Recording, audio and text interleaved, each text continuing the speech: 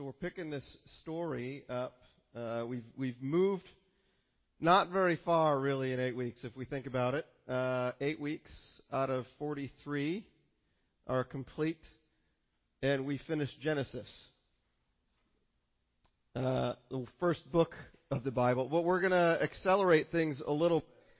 As the story went, there was a little bit of time that had passed in between all of Jacob's family moving into Egypt, into the Goshen region. There was more years of famine that they had to endure, but they grew old.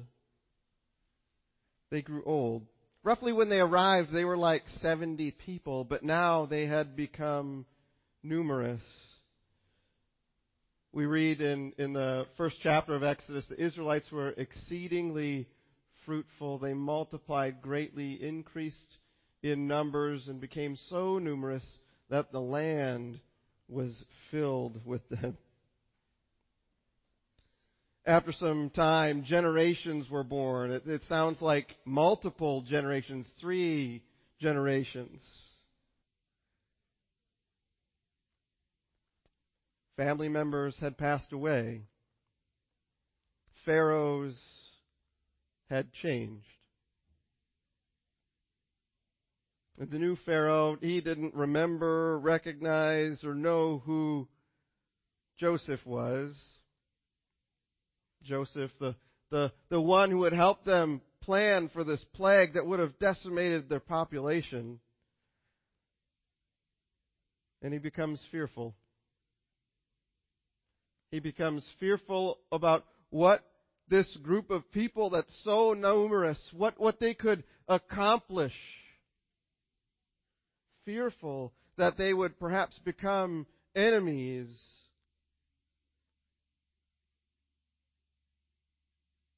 And so he begins oppressing them.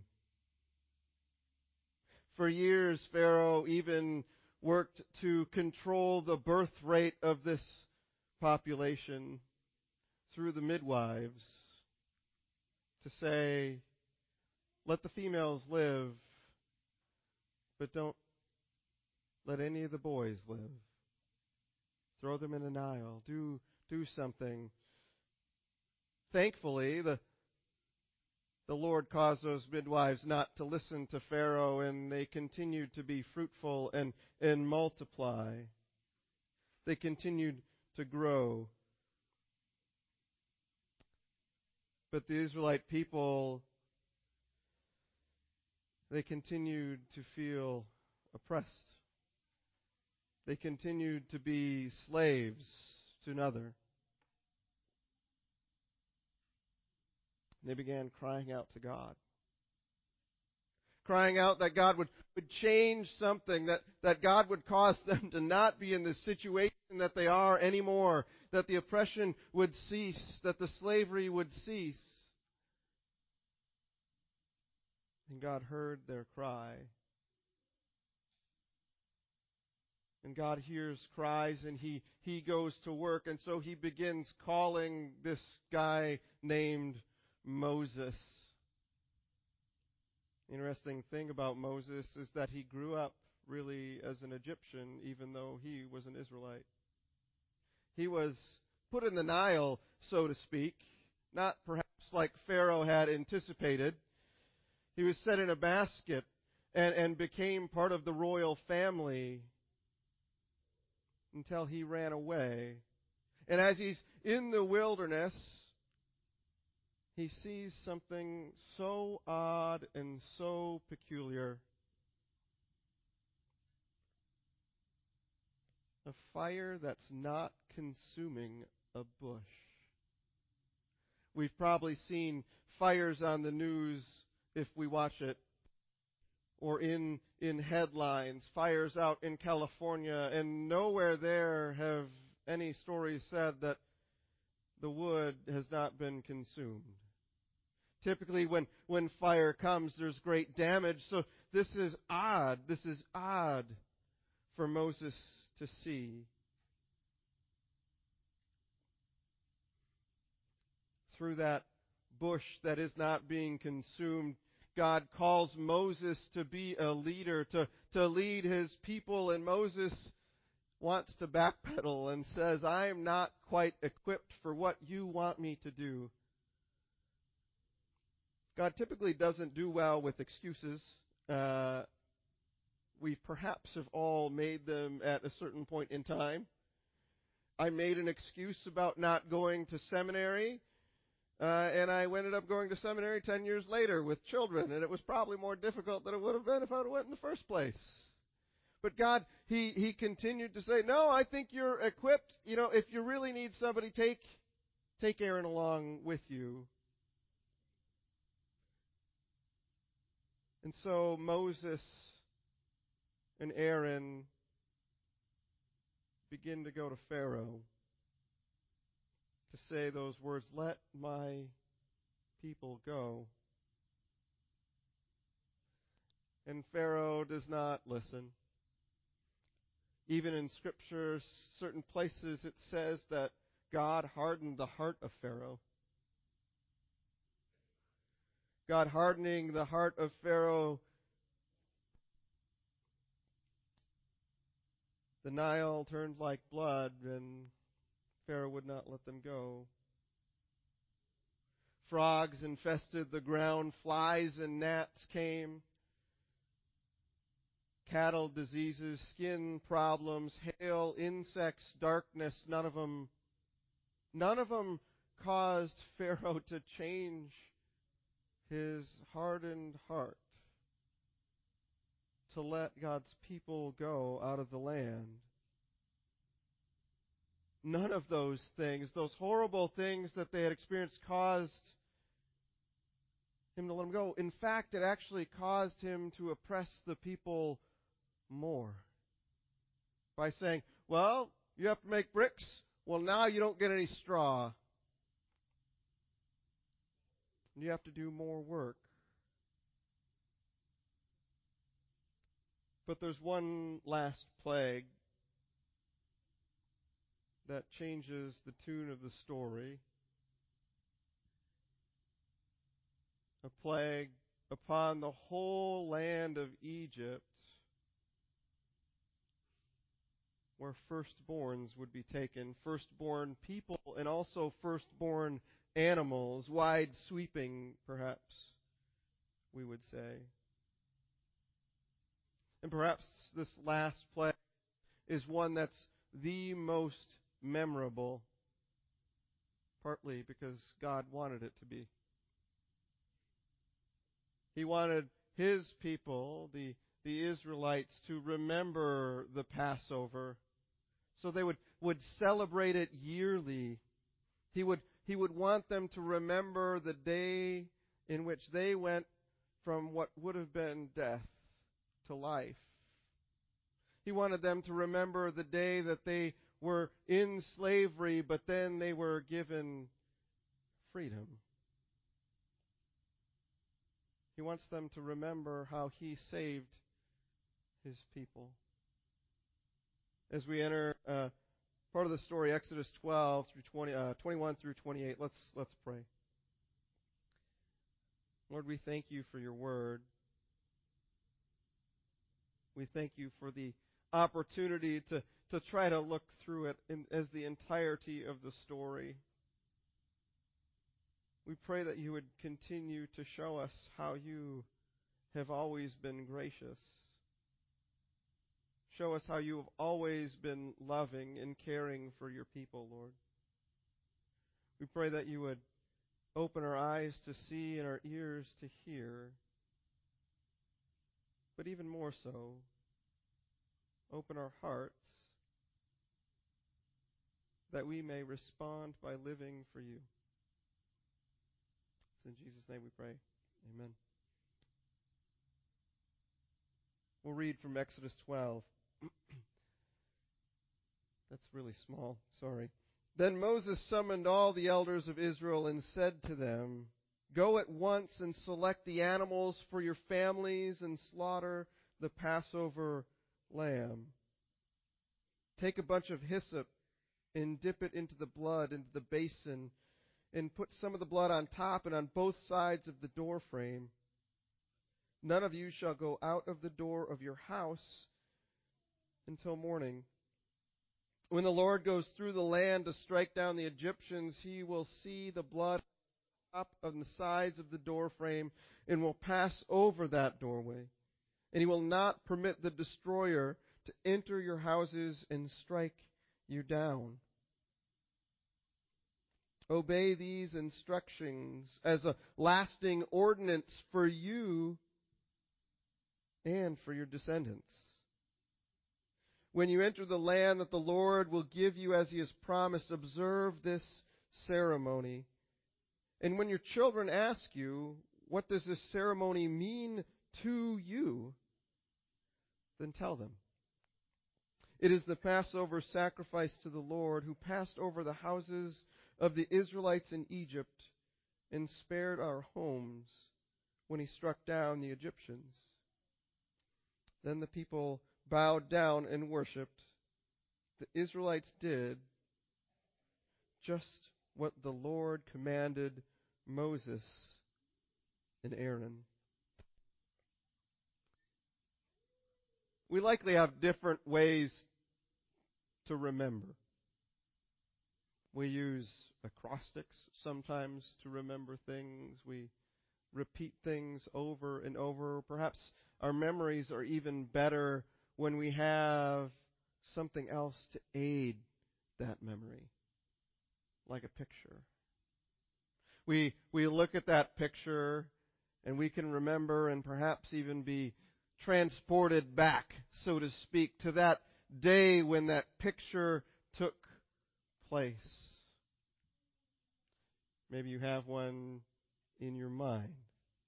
One that just came to mind right now was me graduating from seminary, a picture of me, and I got the black robe thing on, and the feelings that come back to that day knowing, hey, I'm going to Princeton.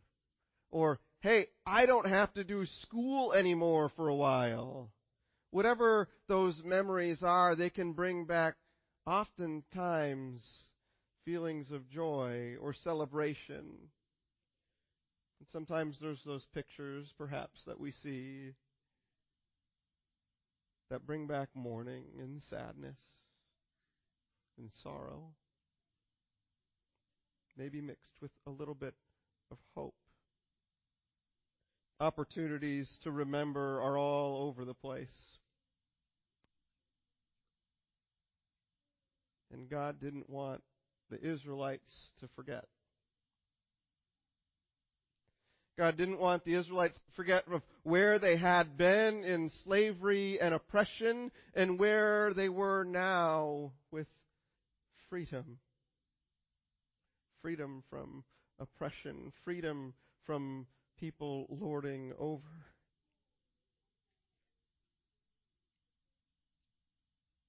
A tangible way to remember. Because he knows that if you practice something, if you do something, you happen to remember it a little bit more. That's why I think we always say practice makes perfect, right? If you want to be good at something, if you want to remember something, you have to repeat it over and over, do those exercises over and over, maybe take lessons over and over so you can remember. That's what God does. He says, I want you to remember, so this is something you're going to be doing yearly. Not only just this one evening, but every year from thence on forth. He wanted to remember that the Israelites went from a place where they could have died. They could have died, but instead they were delivered from that death and given life. Moving from death to life.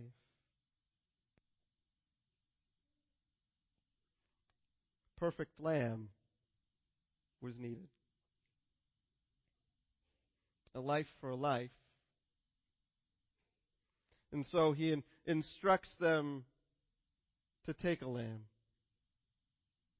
And what they needed to do was they needed to kill the lamb and put the blood of the lamb in in kind of a trough, their passage said. This isn't like a trough that's above, but it's likely the door had a little trough so that water wouldn't come in the house, right? And so they filled that trough with water, and then they took, or with the blood, sorry, and they took that blood and they wiped it on all of the door frames.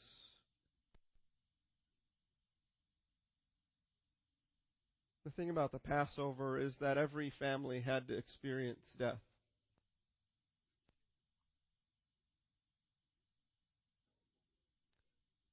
The death of the firstborn or the death of the animal. Everybody that evening needed to face something difficult. And it was really judgment for everyone. The Lord said He was going to pass through all of the land of Egypt. Everybody was on the same playing field. They all were living in Egypt at this time. Didn't matter where they were in the land that the Lord was going to come and take the firstborns. The same playing field, except there was something a little bit different. If you want to, there we go.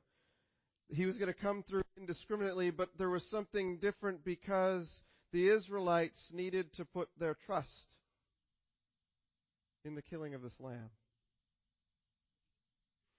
They needed to trust that they did what Moses and Aaron suggested by slaying a lamb and putting the blood in the trough and wiping it on the door frames and staying in their homes, that they would not experience the death that the Egyptians would experience.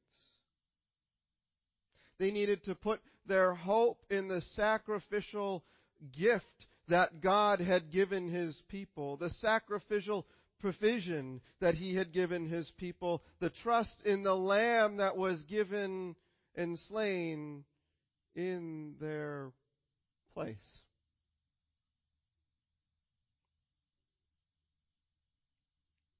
Trust in a lamb. The Israelites who would follow would have trust in that lamb to do everything that Moses and Aaron commanded. They weren't any more worthy of this grace than the Egyptians, if the Egyptians had done the same type of thing. They weren't worthy of a substitute to take their place, and yet God gave them one. They gave them a way to be saved. That in the morning, Pharaoh's heart would be so moved and so devastated that he just said, "Get out of here."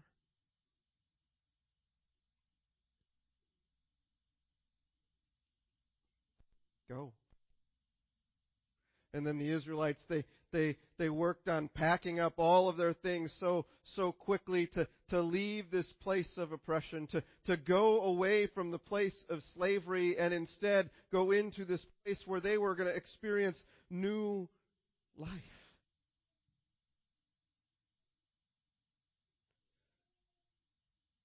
Where they could have experienced death, instead they receive life. God wanted them to remember. He didn't want to forget the day when He rescued them, when He saved them, when He gave them new life, a new way of living. And so He instructed them later more fully of how they're supposed to remember. And one of the ways that they helped remember was by getting rid of all the yeast or the leaven in their house right before they celebrated the Passover. It was another one of those ways where God said, "I'm going to transport you back to where you were before, when you had to leave so quickly and bake some bread, but you didn't have time for it to rise, and you needed that sustenance, but you just took it as quickly as you could."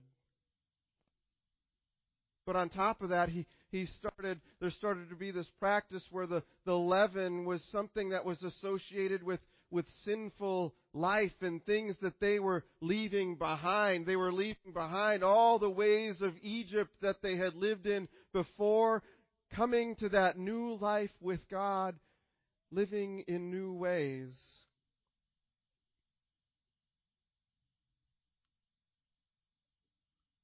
And so they left behind, and they changed their lives, and they changed their practices.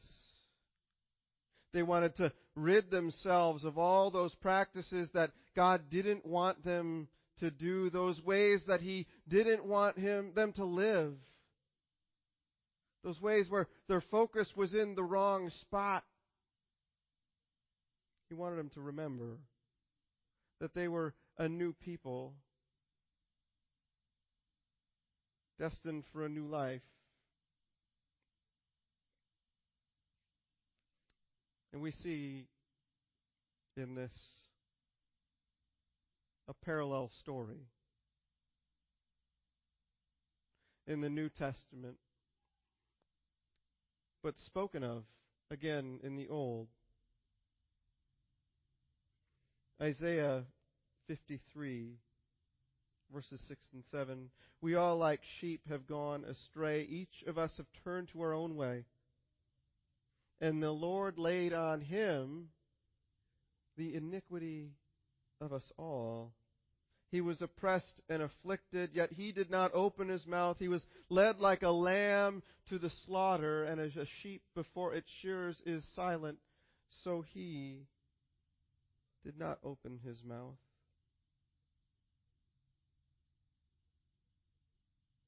A slain lamb, an oppressed lamb, a beaten lamb who takes the place as a provision of grace to all those who put their trust in Him.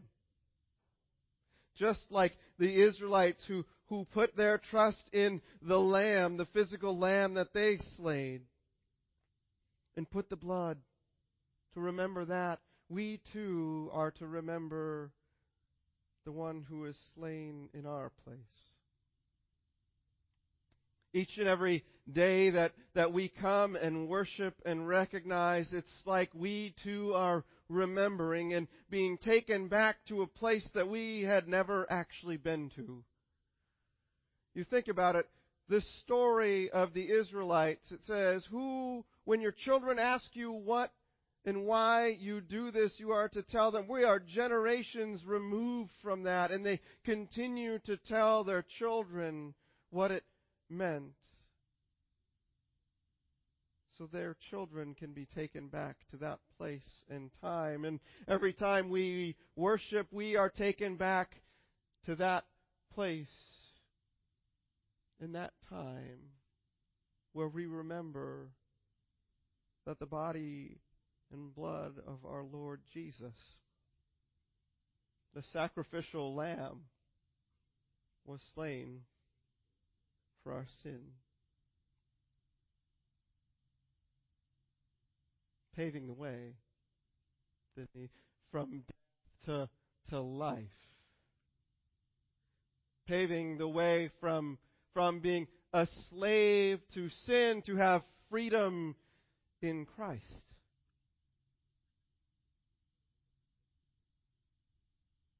If anyone is in Christ, the new creation has come.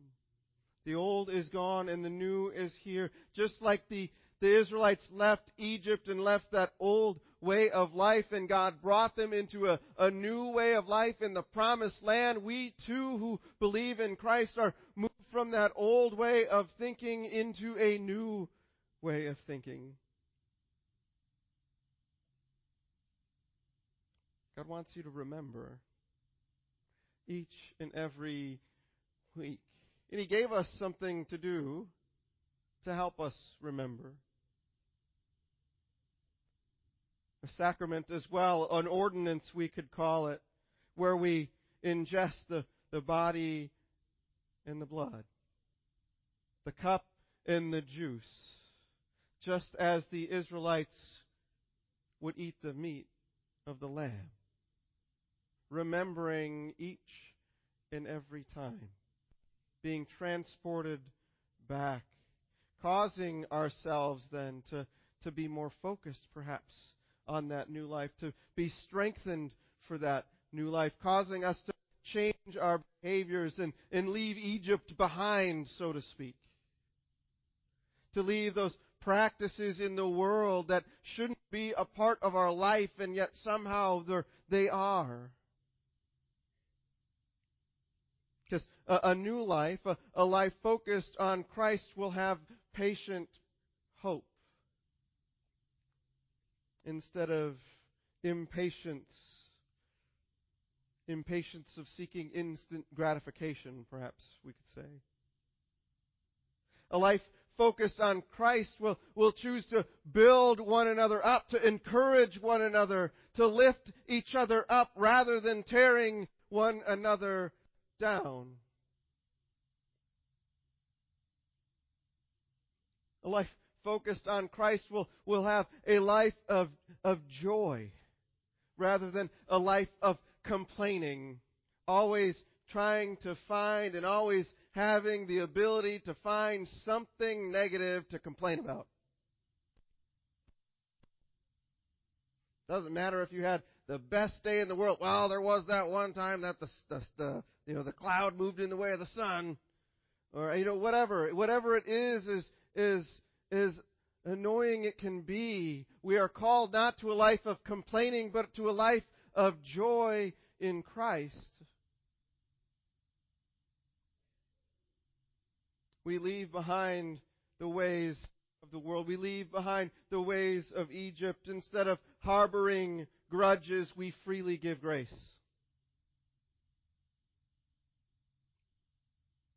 And the reason we freely give grace is because we ourselves have received it.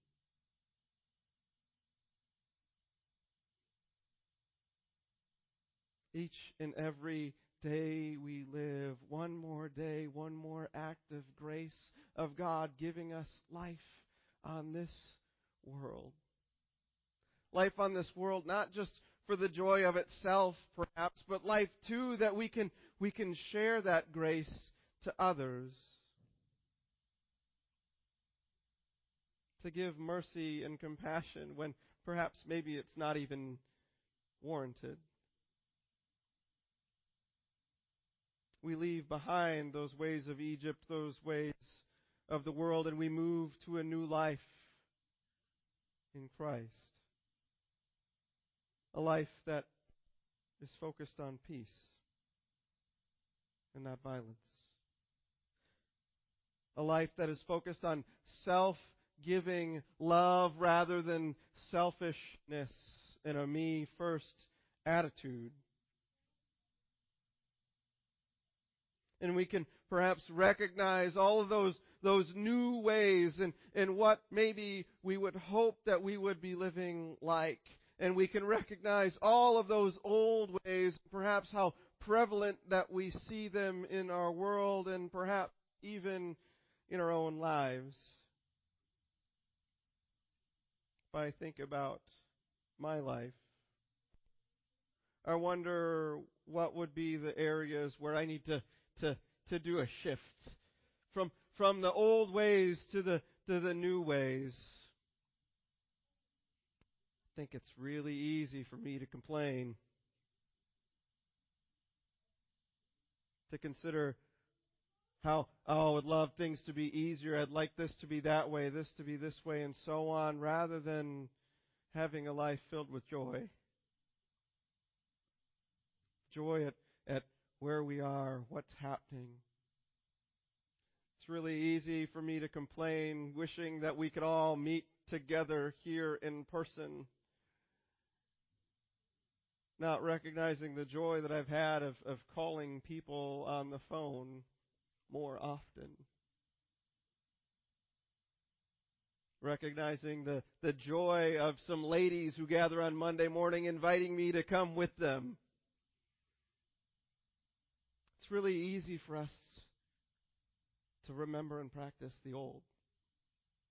God calls us to the new.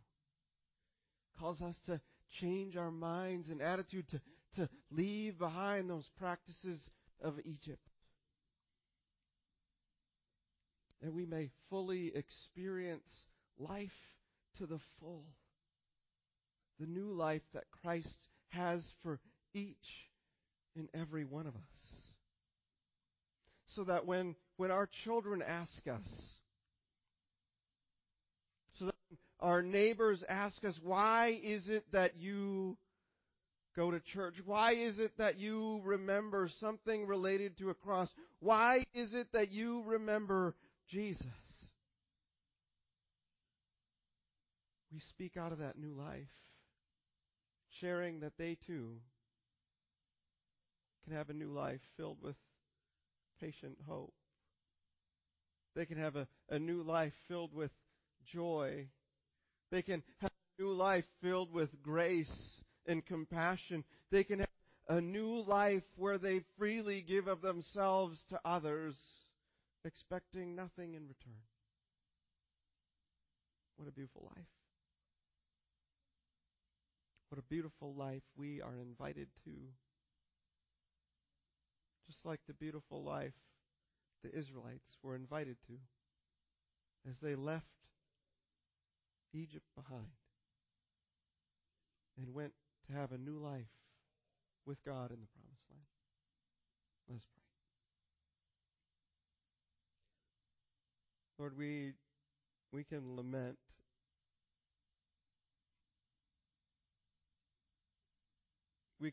that sometimes our lives don't look much different.